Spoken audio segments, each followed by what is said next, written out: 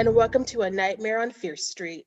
A monstrous podcast about all things horror. If you like what you hear today, then you can follow us on Facebook, Instagram, Twitter, and you can also rate and review us on Apple iTunes. Today, we are talking about A Nightmare on Elm Street. Our goal is to get through the first 3, but as we watch them, we realize a lot is there to unpack and to talk about. So we'll see how far we get this episode. Yeah, we're excited. Let's get down to the nitty gritty of A Nightmare on Elm Street. Ooh. Yeah, let's just do some general thoughts on the franchise before we get into specifics about each film. So for me, this franchise is one of the most successful horror franchises that there is. One of the most creative, innovative film series. And it really does a fine line of walking, well, sometimes better than others, but it does that really good fine line of walking between camp and horror. Don't you think so? Agreed.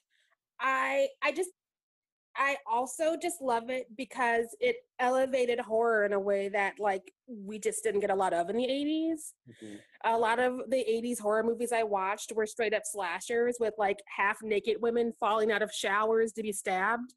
And Wes Craven and friends were like, how about we not do that? How about we play with the genre? How about they wear comfortable sweaters and get chased in their nightmares and see how that feels? And so I'm grateful for that. Yeah. And I will say just some interesting tidbits. A Nightmare on Elm Street is the 21st highest grossing film franchise in the horror world. It made more money than Friday the 13th. Rightfully so. And it also spawned a lot of I didn't really know all this. I knew it spawned a television series. Yeah. And I don't think I've ever seen it, but it did spawn. But it had books and comics. It was really a cultural phenomenon back in the 80s. So that's really interesting because you don't see that much from horror, you know? Yeah, no, like it very rarely breaks into the mainstream in a way that is so embraced by so many different forms of media. Yeah. Like very few. I think possibly Tales from the Crypt, and I can't even think of any other horror movies that's well, Scream, of course, that did have like a show on MTV. Yeah. It had one good season. The second season was okay. I'll give it that. The third thing, but it wasn't even a season. But we're digressing here. But yeah, no, it's definitely one of the biggest cultural horror phenomenon. Yeah, no, it's kind of like the horror movies of that time were Destiny's Child, the first reiteration, and Nightmare on Elm Street stepped out as the Beyonce. I am just ready to dig into all of the fun to be had with this first film. We have our drinks prepared. Yes, We're red ready. wine over here. Sheree's got red wine. I've got vodka, lemonade, my usual go-to. I mean, it's summery. It's refreshing. I'm a Southern lady, you know. I am.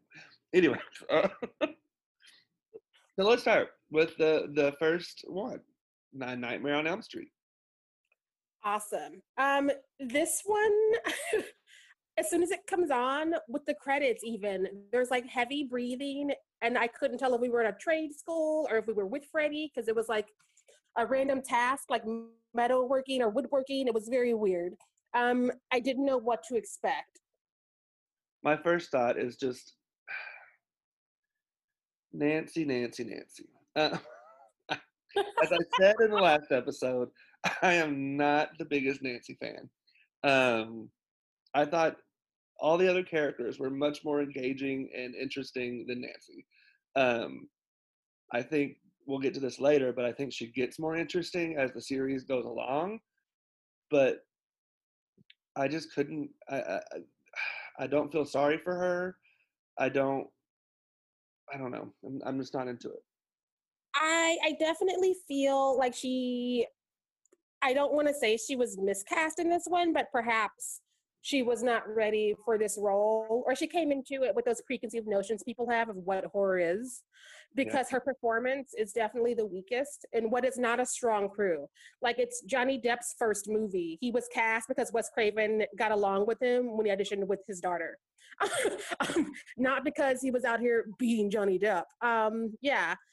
So like I feel like perhaps some of these babies just didn't understand what horror could be. And, you know, I am sure that Heather Langenkamp is a very sweet woman. Oh, yeah. But, girl, it's just rough. She does a lot, according to Wikipedia. She does many, many things. She does like makeup and stuff. And so I feel like perhaps she was also juggling multiple habits and hobbies. Makeup. Her makeup looked good. Her makeup looked good. That's all, you know? I think, and something else that's really interesting throughout the series that Wes really puts in his first film is this idea that these parents are just terrible parenting. Yes. God, yes. Like, oh, Nancy's mom, we all love vodka, but hot damn. Like, when she pulls the gallon from under her blanket when Nancy's tucking her in towards the end of the movie, I cackled. I had to pause and finish cackling before I could finish anything else. But like, okay, so the mother knows. So also, I should have said this up front. Spoiler alert, if anyone hasn't seen these movies, I don't know what to tell you. It's been alive longer than I have, so catch up. The mother knows that she burned this dude alive, or to death. He died. She knows his name. She knows that she's never told Nancy about him. But then suddenly Nancy starts talking about, like, why can't you believe that something is weird happening when, like, these things don't add up? I mean, I get that you're drunk, but even when I'm drunk, I know when, like, shit's weird. Yeah, I feel like Elm Street is a place where bad parents go to raise children because it's examples spread out the entire franchise. Like, this is just Elm Street mom number one. She's made choices. We'll get to her later, but the only like decent parent in this entire franchise is the mom in the sequel. The dad's terrible, but the mom is all right. We'll talk about them. I have thoughts. We'll get to them. Also, this has, I will say, probably, if not the, one of the top 5 most iconic death scenes in a horror movie, and that is Tina. I appreciated it because when she popped up, I was like, well, Tina's the first girl, so she can't be the final girl. It's like the first wives club, you know, like you're not going to end there. So I was excited to see her journey. And it was a quick journey, but still. No, I did prefer Tina to Nancy, though. Didn't we all? Didn't we all? We made a choice, and we can't go back because Freddy killed her. And let's talk about that part in the scene before she dies, when Johnny Depp is calling his mom, telling him he's staying with his uncle or whoever who lives by the airport, and they're playing the tapes. It's just so 80s, and I love it. And then the gunshot starts going off, and he's like, "Oh, it's fine, Mom. I'm good." These parents. I like how they. I like how they couldn't push stop because they kept trying to like find the stop button on this big ass boombox with big ass buttons, and it was like, we can't. Let's giggle together because we can't find the stop button, which is as big as my face. And I was like, I don't understand. But while we're in this house party that kills Tina ultimately, let's talk about how Tina is like getting it in when she's murdered, as you do in a horror movie, because God forbid women have sex. Meanwhile, Nancy's like clutching a crucifix, so we know that she's going to be the final girl. What was that? Jesus saves. I also want to note that like Tina's boyfriend watches her murder and then lives for at least another 25 minutes of the movie, even though he was also having sex. So like, why don't we kill both? What are we saying? What are we saying? Is this sexism already? Well, loud and clear. But I will say at least her death is like iconic. Whereas his death, who cares? It was such a throwaway. It was like Freddy was like, "Oh yeah, I have that one errand I haven't done. I guess I'll go do that today." Right. I also have written down that the score is deliciously 80s. It is the best score of the entire franchise, this first film. So good. Also, a little nugget of knowledge here that I was like, so I was watching it and we got to the classroom scene and I was like, wait a second, is that? And I had to look it up. The teacher is Lynn Shane, the girl that, or the older lady that's in Insidious. She's the teacher. Are you serious? I'm dead serious. And she's also in a bunch of like queer films. She's great. Another iconic scene, which again, like you said earlier, the like demonizing women's sexuality, the bathtub scene when the hand comes out of her vagina, essentially, out from between her legs. Yeah, no, that I remember that no matter what because it's used so much. Like pop culture loves this bit. I've seen it in so many film classes. I've seen it in so many highlights. It's just like Nancy in the bathtub, legs a gap, Freddy's hand coming up the center. And it's just like we get it, but also why do we need it everywhere? Did Nancy give us nothing else? I mean, we've already discussed that. So I mean, we could go to Tina's death. I feel like Tina's death still, I would rather see bits of that, especially because of the way it was done and with what appears to be their budget. And that was very creative and cool. Right. Yeah. Oh yeah, when they're like pulling her up on the ceiling and the wall, Tina, that scene is everything to me. She was all over that whole room. It was ridiculous. Yeah, and even in the chase scene when she's running from Freddy and like his arms extend, that's terrifying. I was never afraid of that scene. I wanted those arms though, but like I was like, why can't I have long arms so I could like reach the top shelves of things when I was a kid? You wanted to be Stretch Armstrong? I did because I was independent and I was tired of people having like reach things on the top shelf for me. Freddy's arms would have come in handy. That's fair. Yeah. Let's see what else. This is when Johnny Depp was actually attractive. Those were the days. It's gonna make some people upset, but I'm sorry. I like men that bathe. I like men who bathe and are not actively in court for possible spousal abuse. Like my bar is pretty low, but like Johnny couldn't meet it. Not now. He could then though. He bathed and he was not beating people.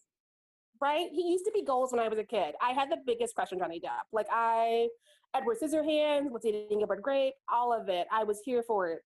And something happened in the 90s later on, and we forgot how to take a bath. He just forgot. He became too rich to use soap, and that right there was a mistake.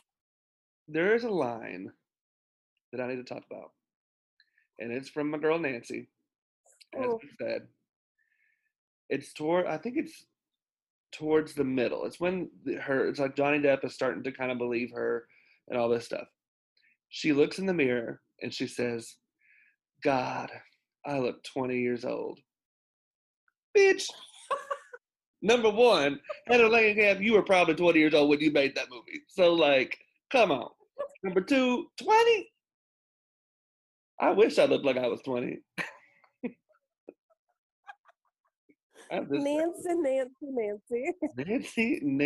Nancy, girl. All of her line readings felt like she was just throwing away the script in this one. And I didn't understand. I was like, did you just not read it? Did you not like it? And you're like resisting this way? I was confused. Yeah. Well, also, there was some, and this is kind of throughout the franchise, but really I've made note of it in this movie. The whole idea of the fourth wall between dreams and reality and how they just took that and shredded it. It was like, it was very interesting. I don't like, it made me think, like, especially in the scene where the boyfriend, Tina's boyfriend is dying in the jail. How she was kind of in reality, but not in reality. It was very, very interesting. I love that, and I feel like this movie is the one that uses that element the best, because in the other ones it gets really murky, and I'm not sure if they even know where they're at anymore. I also because we seem to be like heading towards the end of this one, we need to like definitely mention John Saxon, who was the dad. I I couldn't tell if Nancy's parents were divorced. That's the vibe I got. So I have questions about what he's doing as a parent as well, especially as his daughter is like sort of slowly losing her mind. And he's all like, just get some sleep, dear. And I'm like, clearly sleep is not the answer. She just brought Freddy's love out of her dream. These We need to stop parents, sleeping. right? These parents just think dreams are the answer, or sleeping is the answer to everything. It's not. Not always. But yes, definitely rest in peace, John Saxon. That's very sad. I do want to shout out. We've talked a lot of shit about Nancy's mom, but her hair and makeup, girl, that was some '80s Oh, fierceness. I felt like it was a fancy soap opera happening in the backdrop of Nightmare on Elm Street, and I wanted to watch the soap opera sometimes. It was giving me Dynasty.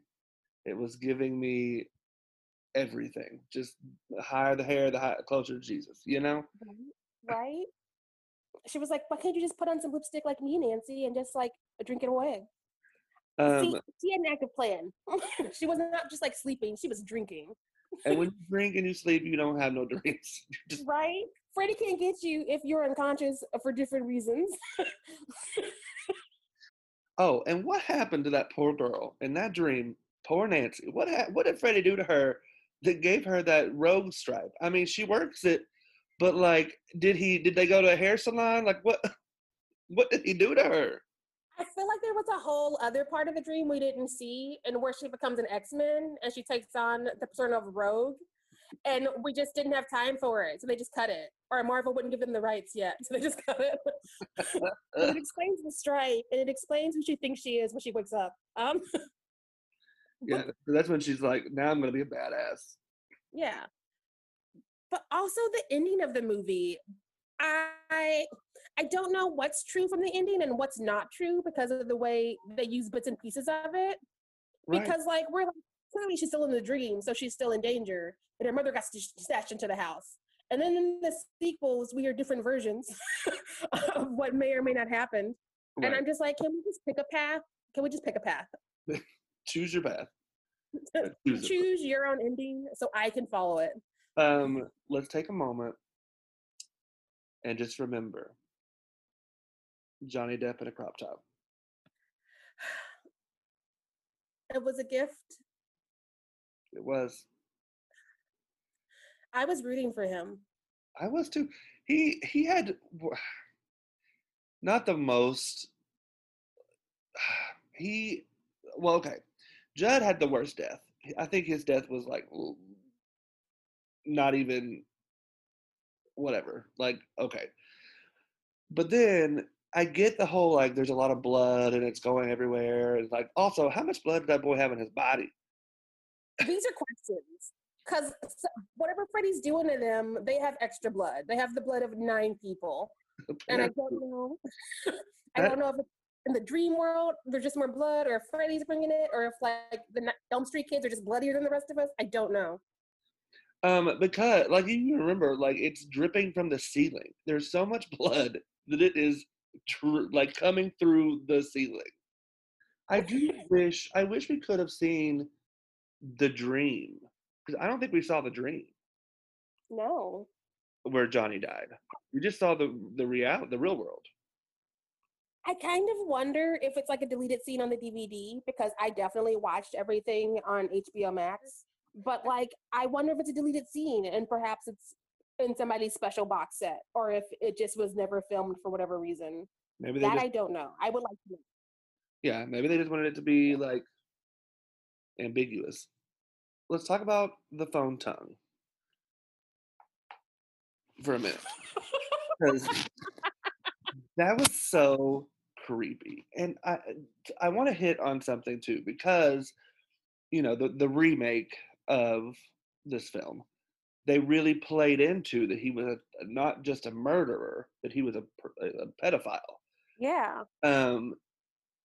And I think the original films, even the first one, really alludes to that, hints at that, but it doesn't blatantly say it.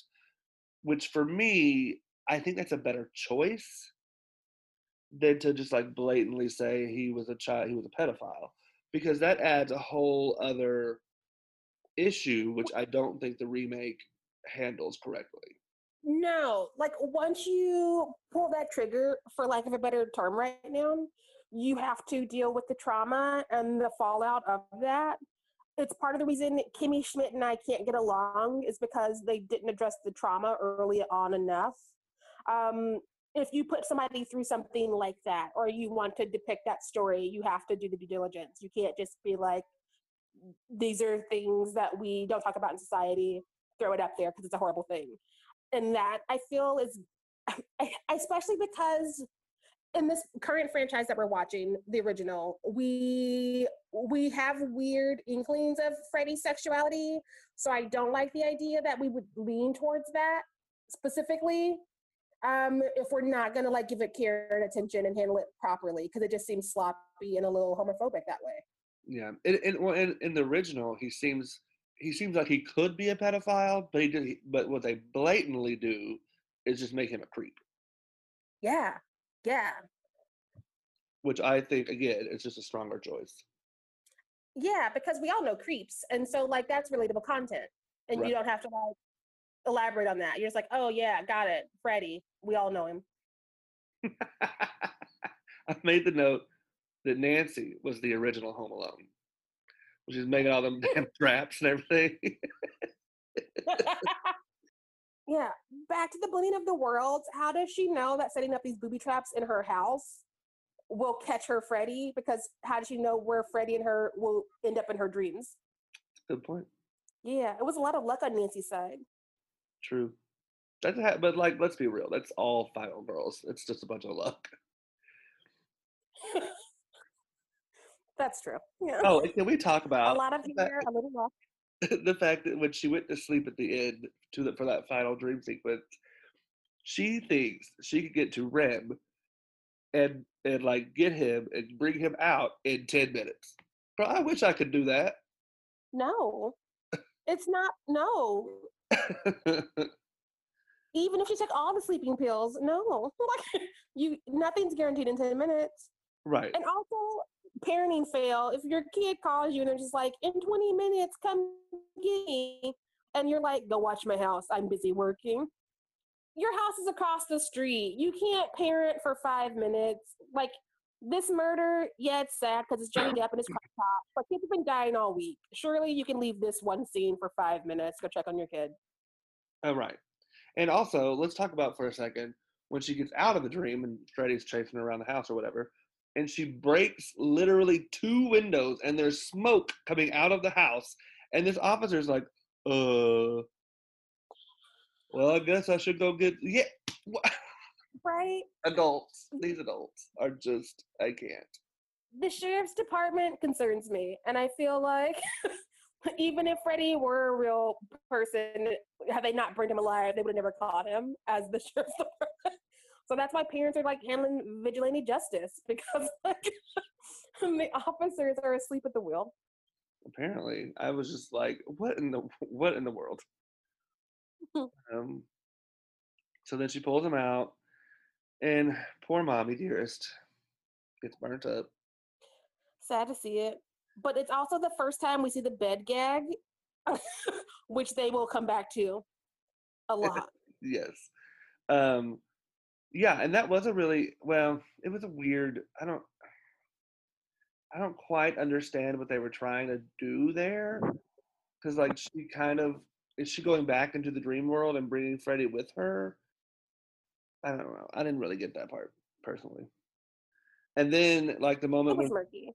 yeah, and then the moment when like Nancy turns around and like Freddy starts to come up from the bed with the sheets and yeah, I don't get it. Yeah. Because she was like, I need to be alone. And they leave her alone after all that has happened. And she knows this is when her and Freddy are going to have the final confrontation as far as she's aware. How can you be so sure with Freddy that anything is final? Like, it's Freddy Krueger. Do you really get to call the shots with Freddy Krueger? Do I you? mean, I will rarely say this, but in Nancy's defense, this is her first run-in with Freddy. She don't know him. That's fair. I will give her that. Yeah. Yeah. And you She know did not me, know 8 more sequels were coming. and you know me, I'm not gonna, give Nancy much in defense, but I will give her that. So moving on to A Nightmare on Elm Street 2, Freddy's Revenge. First thing first. Yes. This bright ass house, like the weird wallpaper, it is very, very heightened reality. I felt like I was on drugs. I did not understand the cereal box was also a choice. Like their props department and their set dressing came into money with this one. And they were like, let's make it bright. They did. They spent more money on it, and it did not do as well as the first one. There were choices made in this one. The whole school bus scene, I felt that did not get any of this new money. Got none of this new money. They went big on the house and the party and was like, oh yeah, we have to open and close this thing. Oh shit. So, as many people who are listening probably already know, this film has been said to be very coded queer. And I think that is very obvious. Yes. I want to address some things. Number one, sadly, this film has the lowest rating of any of the films in the series, which I do not think is fair. I do believe that the reason, for me anyway, the reason why it is not as good as some of the other ones, namely the original, and then I don't think it's as good as the third film, but is that there is no connective tissue between what they're trying to do with this film. It's just very random. Um, and it makes no sense in their larger mythos of Freddy. That's what makes it bad to me, not the fact that they are possibly playing around with queer themes. I think that if anyone has not watched Scream Queen, My Nightmare on Elm Street, the documentary that the guy who played Jesse made, I highly recommend it. Mark Patton is the actor. The homophobia that man experienced after this film was released is disgusting. He was getting death threats. And people to this day, if you look at user reviews, are still using homophobic language. And I think that that's something that we really have to deal with as a fan base in this horror world, is homophobia and sexism, and how deep, and racism too, and how deep that penetrates the fan base. Because the fan base has for a long time, at least the ones that go to the conventions and the ones that post the stuff, have been very largely white straight cis men. And he was never able to work again because of this film. And I think that that's really sad. Because he's not a bad actor. I think his performance is great. I think he's 30 billion times better than Nancy. And and he was never able to work again. And I think it's just a shame. So he was really doing stuff, and then as soon as this film hit, and all these friends, and they said that that he was blamed for why this film was as popular or not as successful, because he himself, he was a gay actor, and so then therefore he was blamed for the gay subtext. And I think when we get to these specific lines that were written by the guy that wrote the screenplay and the director that directed this film, and they both say, I didn't know I was directing a gay film. Like, girl, it's just, drives me nuts. Literally, the goal of Freddy in this movie is to get inside Jesse. Like it is said so many times, so many ways. We kill their coach with balls. The coach is fascinated with the young boys who are in his care, which is a problem. He did not know. I need a better excuse from them. Yeah, I agree. Yeah. And just the fact that he was blamed when it is absolutely not his performance that makes that A, makes the film queer coded, and B, makes the film bad. That's not his performance. No. We find out Jesse and his family have moved into this house, so not even an actual Elm Street kid, but is being tortured by Freddy. We also find out Freddy wants to get inside of him so he can be in the real world, which he's if he's in the real world, he can be killed. Can't be killed in the dream world. We find out he is not a fighter once he is brought out to the real world and he bites the girlfriend in the leg. Well, the girlfriend, quotation marks, because like she and him are fighting and it's a sad and funny fight. And at one point, he just gets frustrated and like throws shit off of her walls. And then like he bites her in the leg, which I'm like, Freddy, you have a whole glove. Right. You couldn't. There's nothing fiercer you could be doing. Right. So, all right, let's get down to like specific moments in this film. Number one, just want everyone to know out there that all gay people wake up screaming. We just always wake up going, "Wah!" Yes. And in the first like what, maybe 20 minutes, here we are, where he's too distracted by looking at the pretty boys to play baseball. Like, and then we're wrestling around with our asses hanging out, and like. And the coach tells us to assume the position. I mean, come on, people. Come on. The whole punishment by making them do push-ups in the mud next to each other and get all sweaty feels wrong.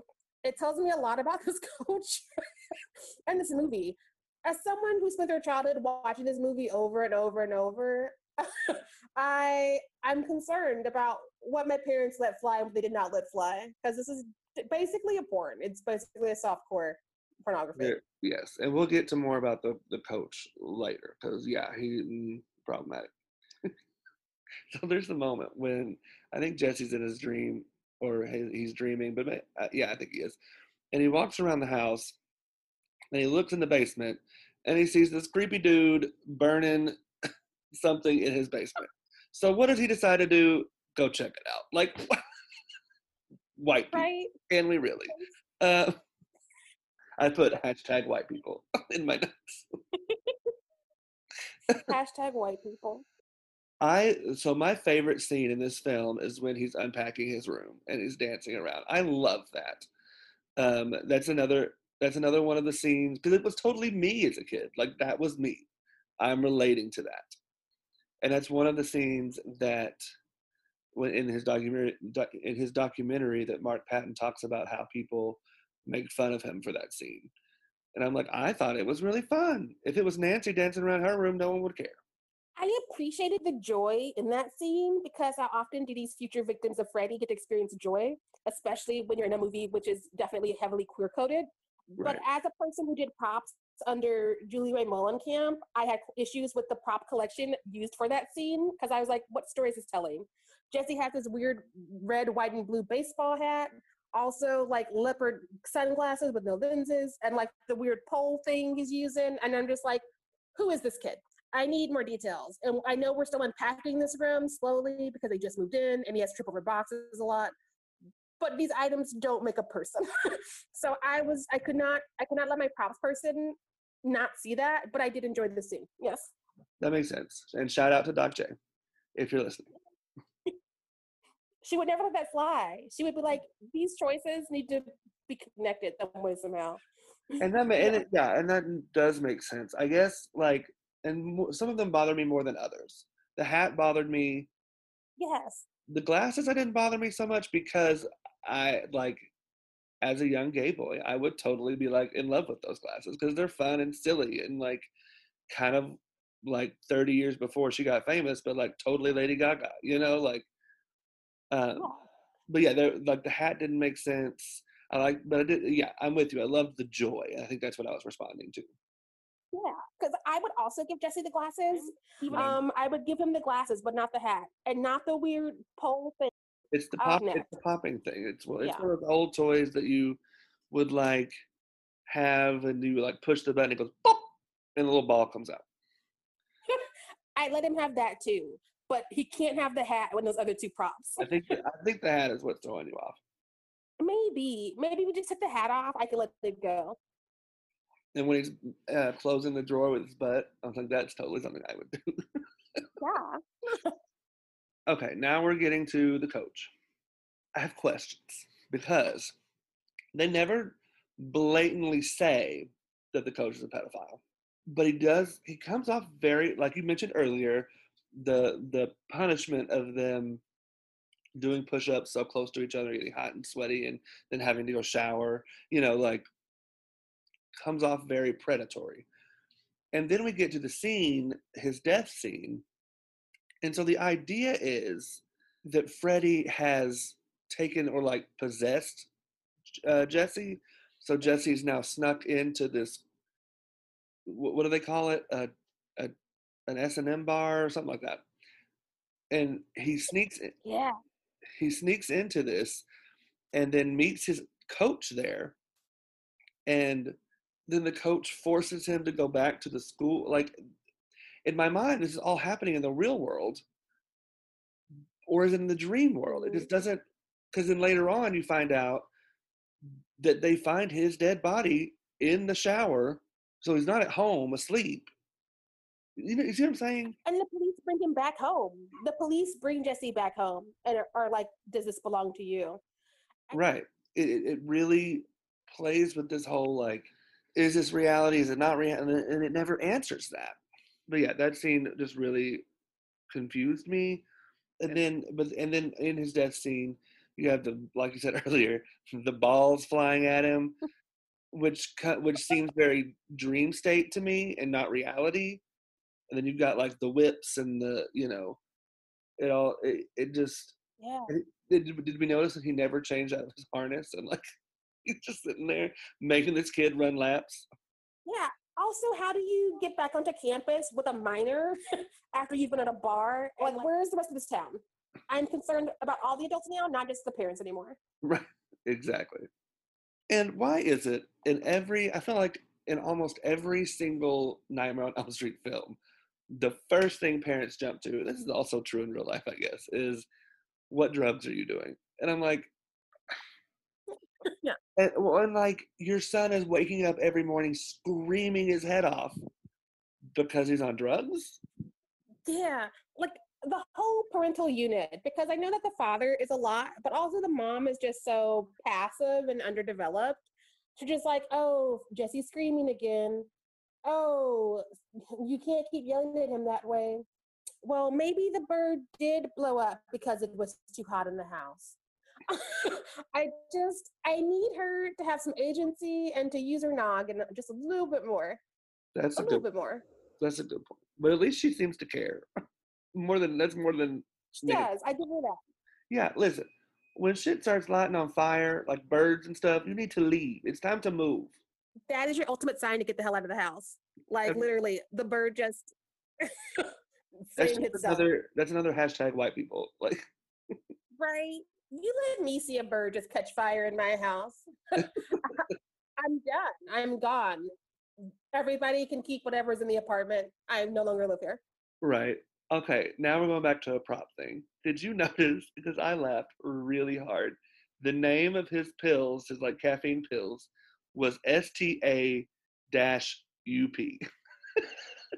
Yes, yes, because like they couldn't afford a Y on the damn bottle. Stop, stop.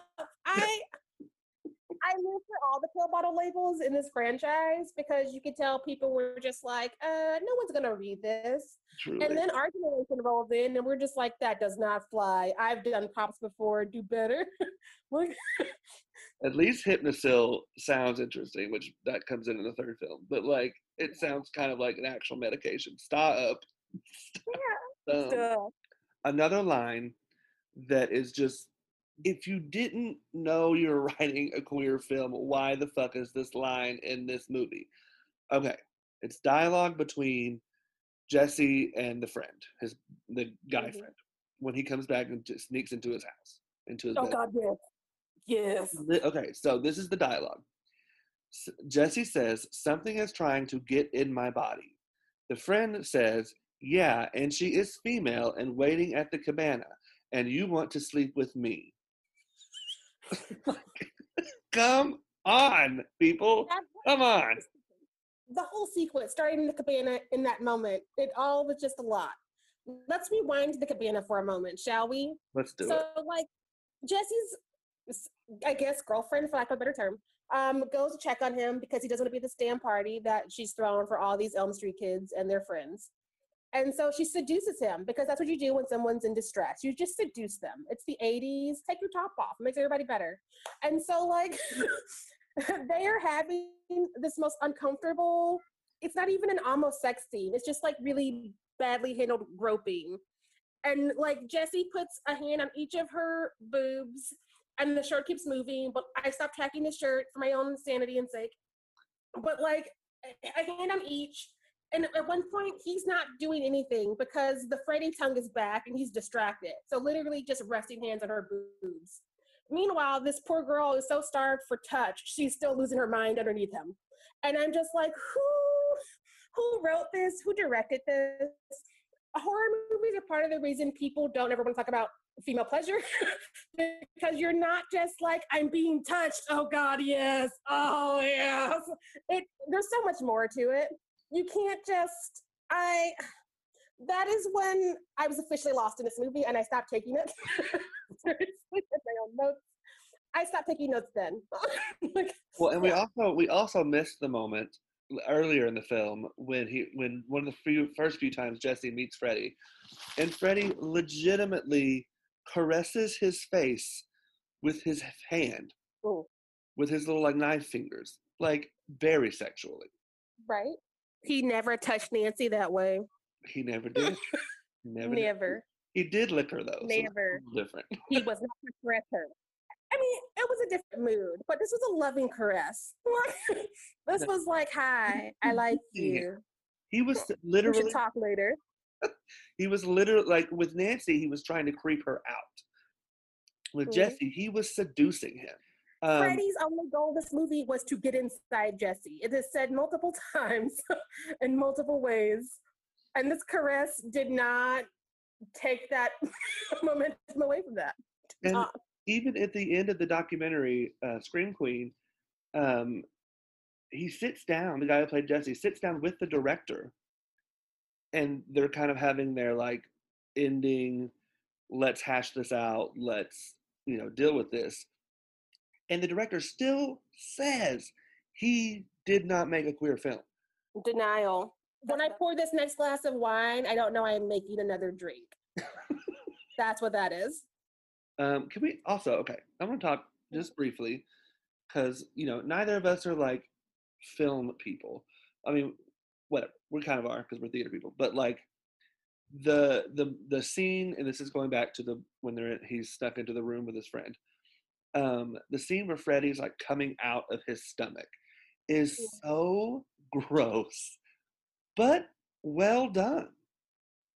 I so prefer practical effects over CGI for 75% of all things. Yes, literally. I have issues when people get money and start getting lazy. Like, you've heard my rants about when Buffy moved to CW and started using plastic heads instead of prosthetics and makeup. You've heard those rants, and this podcast will hear them soon too.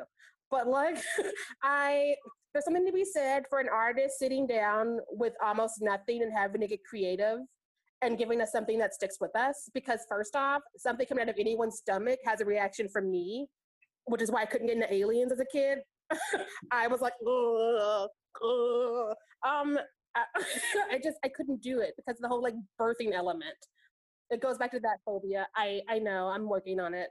But like, seeing that happen in that room, it was gross, but it was so cool. Like, part of me was like, ooh, but I couldn't not watch it. And I felt so bad. One of the things that I believe really works for this film is the chemistry between Jessie, the friend, and the girlfriend, because they were all really close. They were all friends, and they're still friends to this day. And I think that's one of the strengths of the film.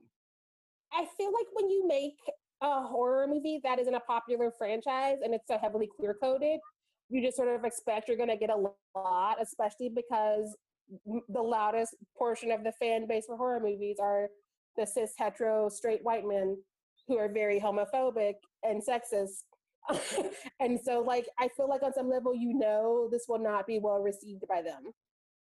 Yeah. And so trauma bonds. Well, and that's one of the reasons why I'm really glad in today's world that the horror fan base is becoming much more diverse. You're seeing like a bunch of horror podcasts that are coming from different lenses, such as ours, but like women Yay. of color and queer people and all of the in between. Um, and so I think that's really cool. Do you think, and this is a legitimate question, that like it's not that there hasn't always been a lot of us, but that we just didn't feel comfortable taking the space and now we are? I Or do think you think that it really was a genre geared towards, go ahead. I was just saying, I think that you're correct. I think that we've always, I mean, shit, I've been alive since 1989 watching horror from 1994 on, and I loved it, but like we're not always the loudest in the room, so we tend to be overlooked. And I think that that's why we're not seen as the majority of the fan base, but I think that that's changing because we are finding our agency, specifically people of color, women, and queer people are finding their agency, finding our voices. And I think that the podcast medium is really helping that because we can create our own content. We don't have to rely on the straight white cis men that run the entertainment world. We can do our own thing and have our own voices and let them be heard, disagree or not, Um, yeah. Did I answer your question? Yeah, it did. Because that's what I also believe, is that just we were never taught to take up space, which is why we adopted these survivor stories in horror, even though they were definitely written through like the male gaze almost constantly.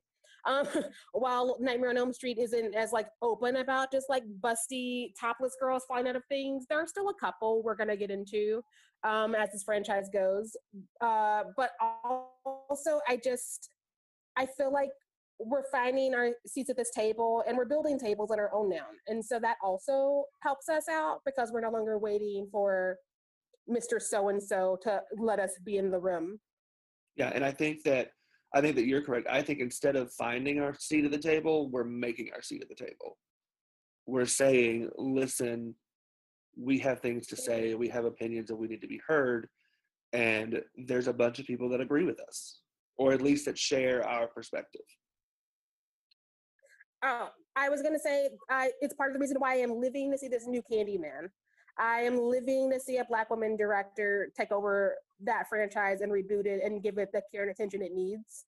It's the reason I will watch the Babadook every year, a couple times a year, because it's more sophisticated and it's elevated because it's not being told through the same lens all horror has to be told through, with the same narrative we're always constantly forced to take in when we consume media. And that's why some of my favorite horror has been made by a more diverse, eclectic people. Like, I think that's why as a young kid, I really resonated with Scream and how that, uh, Mm-hmm. because it's written by a queer man, it's written by a gay man. And I could see myself in all those characters, even though none of them were gay, because it's written from his voice. Does that make sense? Yeah. Like it's the reason so many of us go back to Child's Play so often, is because like it's written as not through the gaze we always have to take it through. And I feel like we can sense that even if we don't know it at the time. Mm-hmm. Because I definitely did not know that Kevin Williamson was gay when I sat down for Scream, the first one or the second one. I don't think I found out until like I was like heavily into Dawson's Creek for Joshua Jackson. And then I was like, oh yeah, that makes sense. I like his work. It adds up. All right, so let's take it back to Nightmare 2.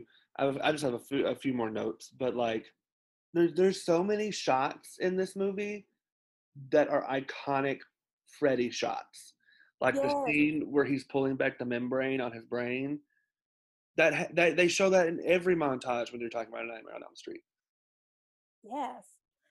And so one of my issues with this movie, and I think that I'm really glad that Robert Englund has come out recently and said that he supports a reboot of this movie, and one that really falls into or leans into the queer coding and queer messaging, um, because the end of this movie is so ugh, the straight love will save you from the big bad queerness. Like it's just so annoying.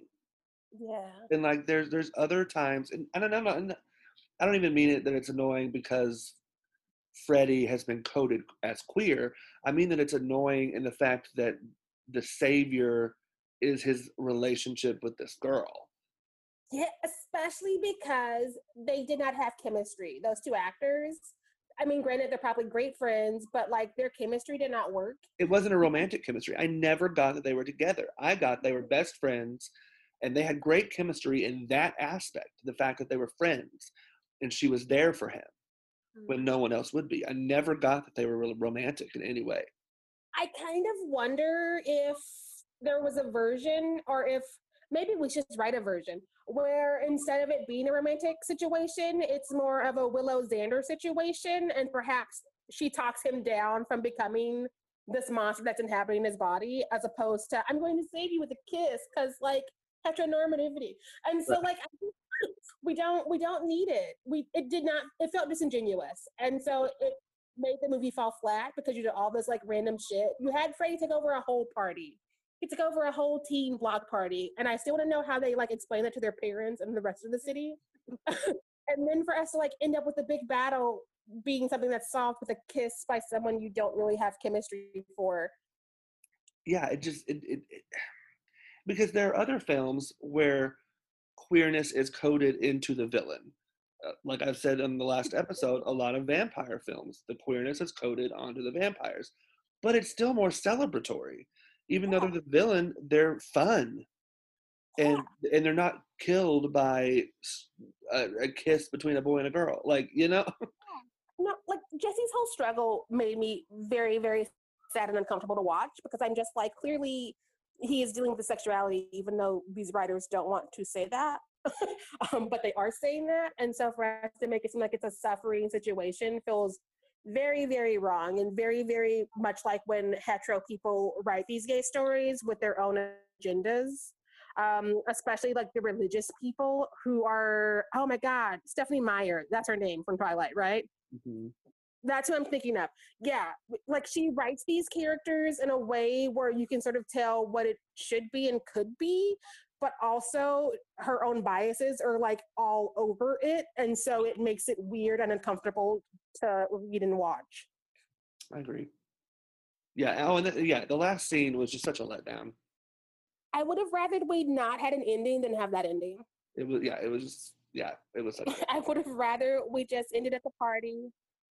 there is some positive things about the movie, and I do love that there. Like I said earlier, I do love that there is that joyous scene with Jesse dancing in his room, unpacking his boxes. Like I love that there is that in this as well, because to me, that celebratory moment was refreshing. Because the rest of the film is like, don't be this, don't be this, don't be this, don't be this. And in that one scene, you can see Jesse just be free, and I loved it. Yeah, no, it was one of the highlights, because I probably watched this one the most as a kid, and I think, thinking back now, I watched it the most because I knew something sexual was happening, even if I didn't know what it was, and I was homeschooled, so of course that's the one I'm gonna go to repeatedly to try and like figure it out. And so I that moment always sticks out to me. It's one of the ones where I'm not as livid as I am at some of the other stuff they throw at this character who they claim they didn't know they were writing this way and in these situations. Yeah. Yeah, and because I want to make it clear that my problem with this film is obviously not that it's coded queer or that there is queerness in it. That's not my problem at all. It's how they handle the queerness that's my problem, and how that there's no connective energy between Yes. this movie and the rest of the franchise. Yes. Yes. It's very much you can tell other people were at the helm, and Wes Craven was not in more places. You Mhm. could it was very easy to tell that from the beginning. Yeah. Yeah. Also, speaking of Wes Craven, we are definitely past an hour already. So perhaps this needs to be a two-part situation. Should we make it a two-part situation, Tree? Yeah, I'm thinking we're looking at a two show week cliffhanger. you don't know what our thoughts are on the third movie. And let's go ahead and add the fourth movie for good measure, a good round, even number. All right, Sheree, let's talk about our hot takes from A Nightmare on Elm Street 1 and 2. My hot take is that you can utilize a queer coded character or even a queer character as the villain. There's a way to celebrate queerness in a villain while it's still being a villain. So yeah, I think that Nightmare 2 falls short of that, in my view. That's my hot take. But yeah, Sheree. I would say that because of the way women are usually handled in this genre, especially the final girls, I like seeing a final boy, especially if we actually embrace the queerness of that character. I'm fine with that. I'm okay with that, and I salute that. Which is where I feel that 2 failed, is they didn't embrace it. Instead, he was constantly fighting it, and we were hiding it, but also putting it on our faces, but hiding it. And so I feel like I want more of the genre to let us have a final boy who embraces his personality and sexuality. I would like that for any character, actually, not even just a final boy, like a final person, because we have our non-binary friends out there who are not seen whatsoever. More final people who live full lives. Thank you. Follow us on the social medias, Facebook, Instagram, Twitter, and rate and review us on Apple, iTunes. Again, that just helps people find our podcast, and we're greatly appreciated. You can also subscribe, Apple, Spotify, all those things that we're on. But yeah, thanks for listening to this part 1 of our Nightmare on Elm Street thoughts. Sheree, do you want to close us out? Yes. We will see you for part 2 of this surprise part 2 situation. Way to have a 2-parter. Pew, pew, pew. We find real sound designers later in life. So we will see you for Nightmare on Elm Street 3, Dream Warriors, and Nightmare 4, Dream Master. Probably later this week if you're following us. Yeah. All right. Have a great week, everybody. Yes, thanks for listening, everyone. Stay fierce, stay scary.